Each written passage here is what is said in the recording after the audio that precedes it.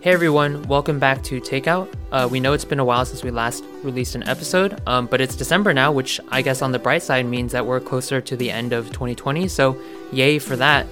But yeah, I mean, obviously it doesn't excuse us from not releasing an episode, and so just like everyone else, we've been going through 2020 as well, but we promise that this episode and the next one will definitely be more consistent. We'll have another one out in exactly 1 week from when this one is releasing, so that'll be really cool, and be on the lookout for that.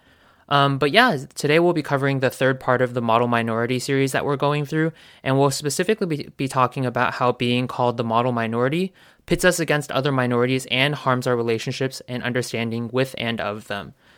So I guess in this episode, we'll definitely be covering some of the root issues with the model minority myth, and that's something that we want to definitely talk about more going forward in the Asian American and Pacific Islander community. Thanks for introducing, Stephen. So yeah, for Asian Americans, it might be easy to think, like, what is so bad about being viewed as the model minority, right? Or we worked really hard for where we're at, so why not be called this?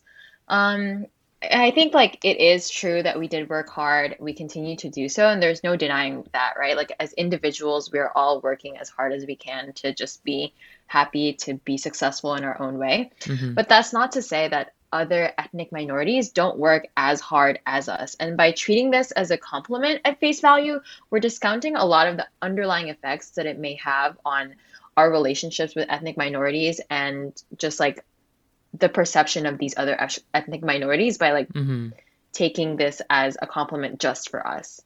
Yeah, and so I think we wanted to start off the episode with just a brief history lesson of like how this term model minority came to be.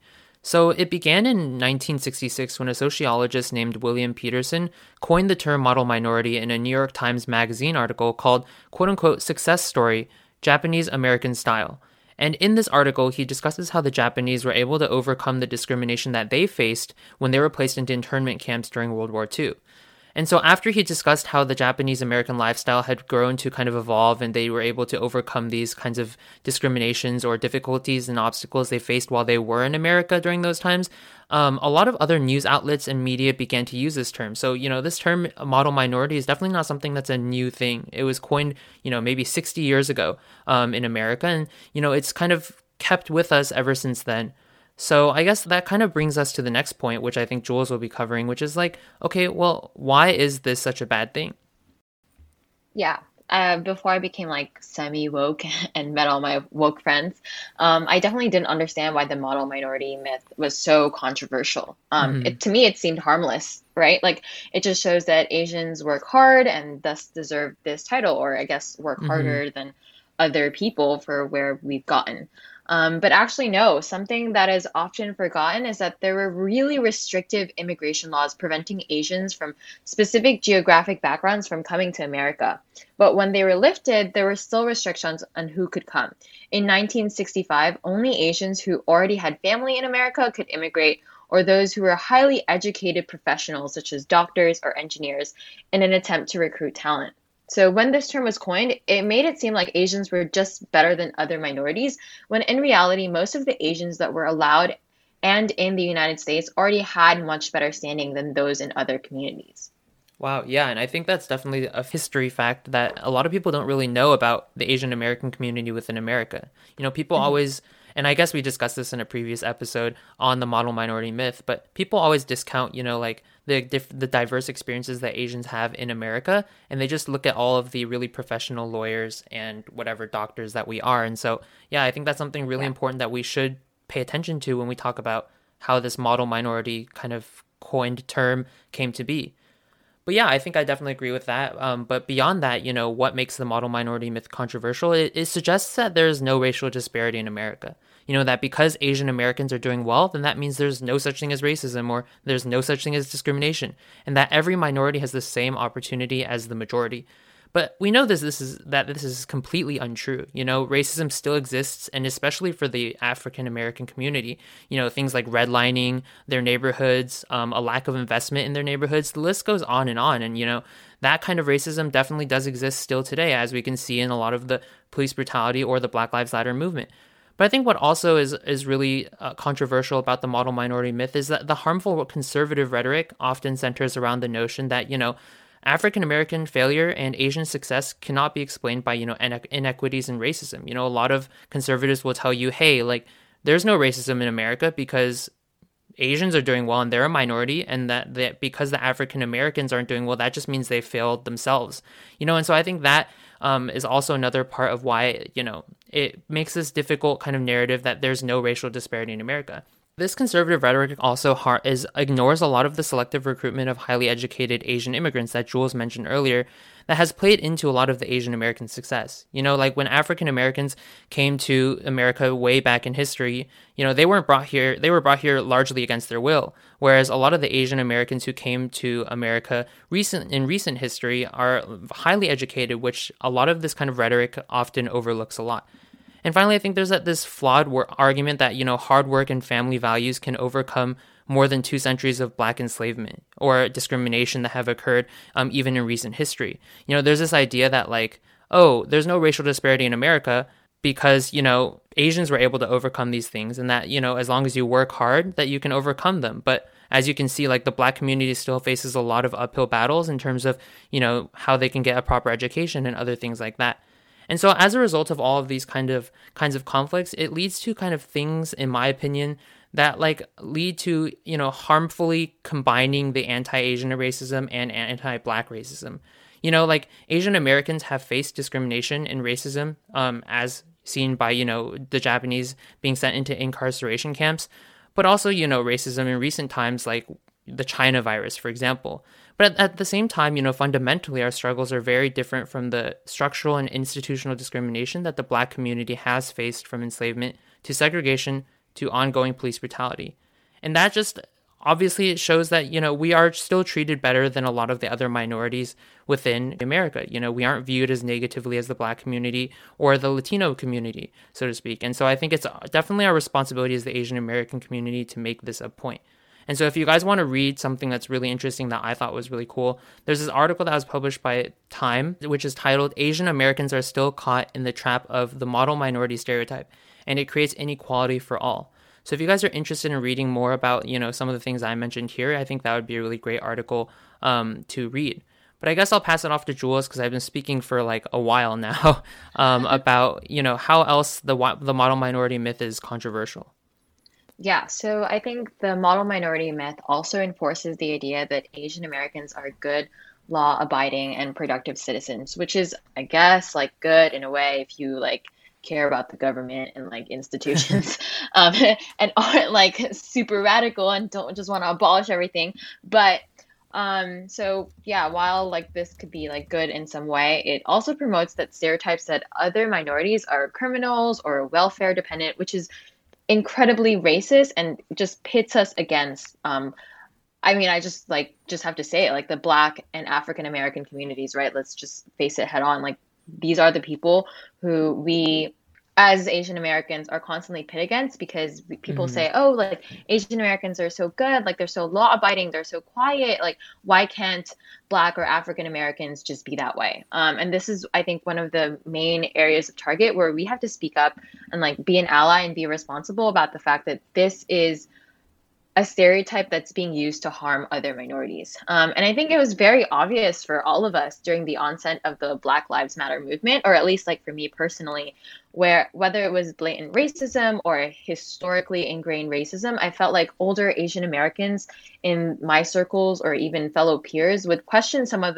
the tragedies that happened within the Black and African American community. I would hear things like, well, maybe he did have a knife, or why was he running away if he didn't do anything wrong, right? And I feel like if that was like someone who was Asian or like, someone who looked like you would probably be like, no way, like why would they do that to him? And you'd feel devastated. And I think that people just didn't have the same like visceral reactions when they saw these murders. Like it was often that they would be like, oh, maybe there was a reason why like that person was murdered in the street, right? And I think like these were just things that shocked me to the core that like I would still hear people saying, and it definitely is stemmed from the model minority myth and these stereotypes that are like put on Asian Americans, and that Asian Americans have begun to kind of like swallow and ingrain in their own like sense of personality. So have you heard or like seen anything like this, Stephen?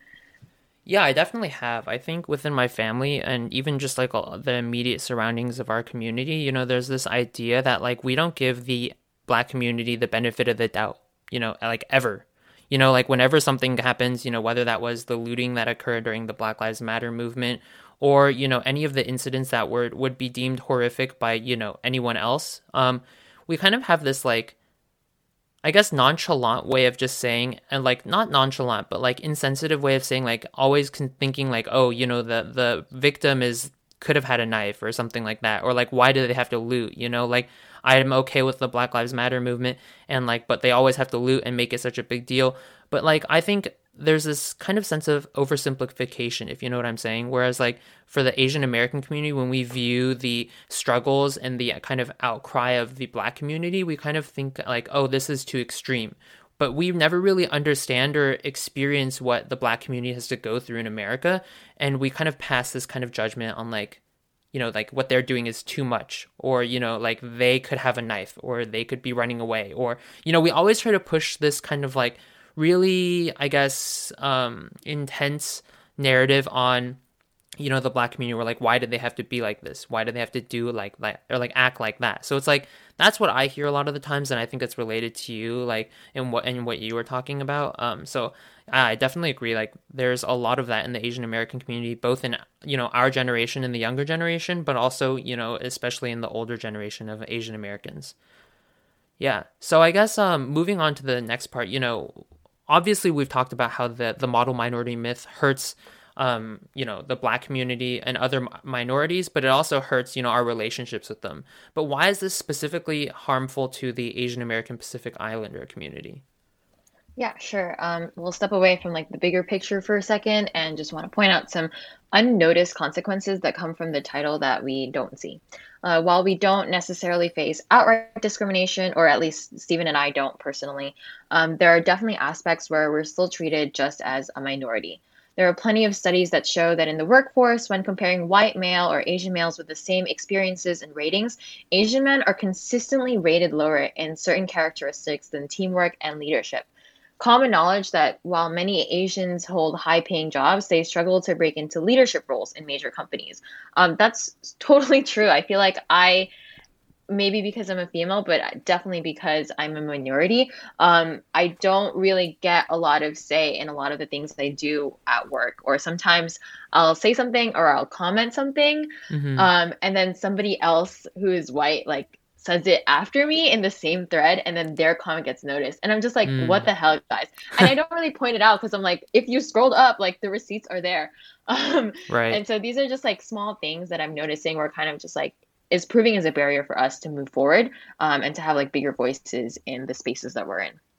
Yeah, I think that's a great point. I think just if even looking at the board of directors of, say the top 100 companies in the US, it's like a very, very commonplace for like the white population to be very well represented within, high ranking positions. And, not even just Asians, but even beyond Asians, minorities are still left out of kind of these high level positions. So I think, having this model minority myth title definitely still hurts us because we still are a minority. But I think something else that definitely hurts the Asian API community is that it creates a lot of tensions with fellow minorities that we really should be allies with. And I know we mentioned this a little bit earlier, but I think this is something explicit that we want to talk about how, this title is harmful in our relationships with our allies. In a sense, we're kind of this poster child of minorities in America. It's easy for the majority to say like, why can't the Black or Latino communities be more like the Asians? And so I guess, one thing that I wanted to ask about this specifically is like whether we've seen, this kind of comment or idea reflected, in our families or in other Asian American environments. The idea that, other minorities should be like Asians. How about you? Yeah, I guess, I mean, it's a little embarrassing to say, but I've definitely like seen this in my family, and something that I like subscribed to when I was younger, just because I didn't know any better, right? They like, I just like noticed like, sometimes my family members kind of like going to the other side of the street or like clutching their purse, like when a black man would like, go towards us. But yeah, Mm-hmm. I think like these are small things that definitely create these tensions with our fellow minorities who have it much worse than us, and that we definitely should be allies for, who we should be speaking for, not in their place, but definitely like just being their ally and just like, I don't know, just pointing out the fact that we are treated better. And just pointing this to our close circles and our families and just saying that, hey, like these small comments like perpetuate norms that are harmful towards like our fellow human beings, you know? And that these small comments like mean a lot in the sense of the bigger picture. And the sooner we can get rid of them, the sooner we can start thinking that, you know, they are treated differently. Black and African Americans and even Latino Americans are treated differently than us and at much worse conditions. Yeah, and I think, you know, how we kind of make these small comments or these microaggressions definitely goes to show that, you know, there is this mentality where we kind of view ourselves where, you know, we aren't like the other minorities, you know, that we are a part of this wealthy majority in the US. And I think, you know, that mentality can be really, I think, toxic, but also delusional for the Asian American community. Because you know, in reality, the Asian American, you know, civil rights, and especially our standing as a minority in the US will move with the rest of the minorities at the end of the day, right? Like we benefited when we arrived from a lot of the kind of groundwork and foundation that the African American community and Black community in America kind of set for us with the civil rights movement, with like Martin Luther King Jr. and, you know, Rosa Parks and all the prominent figures of that time. You know, that kind of laid the groundwork for, you know, America changing its way and, you know, opening up to minorities. And, you know, I still think we have a long way to go in terms of just how we accept minorities, whether regardless of your skin color. But I think that we have benefited a lot from, you know, the work that a lot of other, you know, ethnic groups and minorities have fought for their in terms of their rights in America. And I think, yeah, I think definitely, you know, we need to be allies with the other minorities because they're fighting the same fight that we should be fighting with them because we are also a minority. And I think that's something that we really don't stress enough as the kind of Asian American community. And I think finally, you know, it hurts the Asian American community the most in that a lot of the Asian population is kind of viewed with disdain by a lot of the other minorities. You know, there are a lot of kind of minorities who feel ostracized or feel kind of, I guess, left out by the fact that the Asian American population won't be their allies. You know, like we always try to distance ourselves from, you know, these other minority groups. And I also just think that, you know, obviously the minorities have a bad view of us now. And I think that the kind of, specifically the Black community probably views us very, very similarly in a lot of ways that we view them. And that can lead, that's not necessarily, you know, founded from truth or from, you know, anything specific, but it just might just be from the fact that, you know, we view them negatively and then thus they view us negatively. So I think that's something that I really would hope to see change in, that, you know, we can continue to break those barriers down and try to really interact with the other communities and the other minority groups that we kind of live with in America, and we all interact with them on a daily basis, but truly getting to kind of interrogating our internal biases and all that. So I think that's something that I definitely wanted to end the episode on with, like something, you know, we can think about a little bit in terms of our relationships with our other minorities. How about you, Jules? Is there anything you think that, you know, Asian Americans can definitely work on or can definitely think about in terms of how we handle our relationships with other minorities and how, you know, the model minority myth might affect that? Yeah, there's a lot to unpack here. I think definitely just being honest and upfront and having these conversations within our circles. I think it's also important kind of just like not go up to your friends or your coworkers or anyone like that, you know, even people you think you may be really close to who are Black or African American, and be like, hey, I'm so sorry that like my community is doing this, because I don't really think that's helping. And just kind of making it about us, the Asian Americans. So I think it's just important to kind of like nip it in the bud within our communities, kind of just like speak within our communities and have like these conversations with our family and friends who, you know, are doing these microaggressions, who may have these thoughts. So yeah, I think that's like my 2 cents on the whole thing that we can do, just like that's tangible and easy to do. Yeah, awesome. And I think that's all we have for this episode on the kind of model minority pitting us against other minorities in America. But we definitely want you to stay in tune for our next episode, where we will be kind of packaging all of these 3 kind of parts together to kind of put it into like this holistic view of the model minority myth, while also kind of calling to action some of the things that we think that the Asian American community can definitely work on going forward with regards to the model minority myth.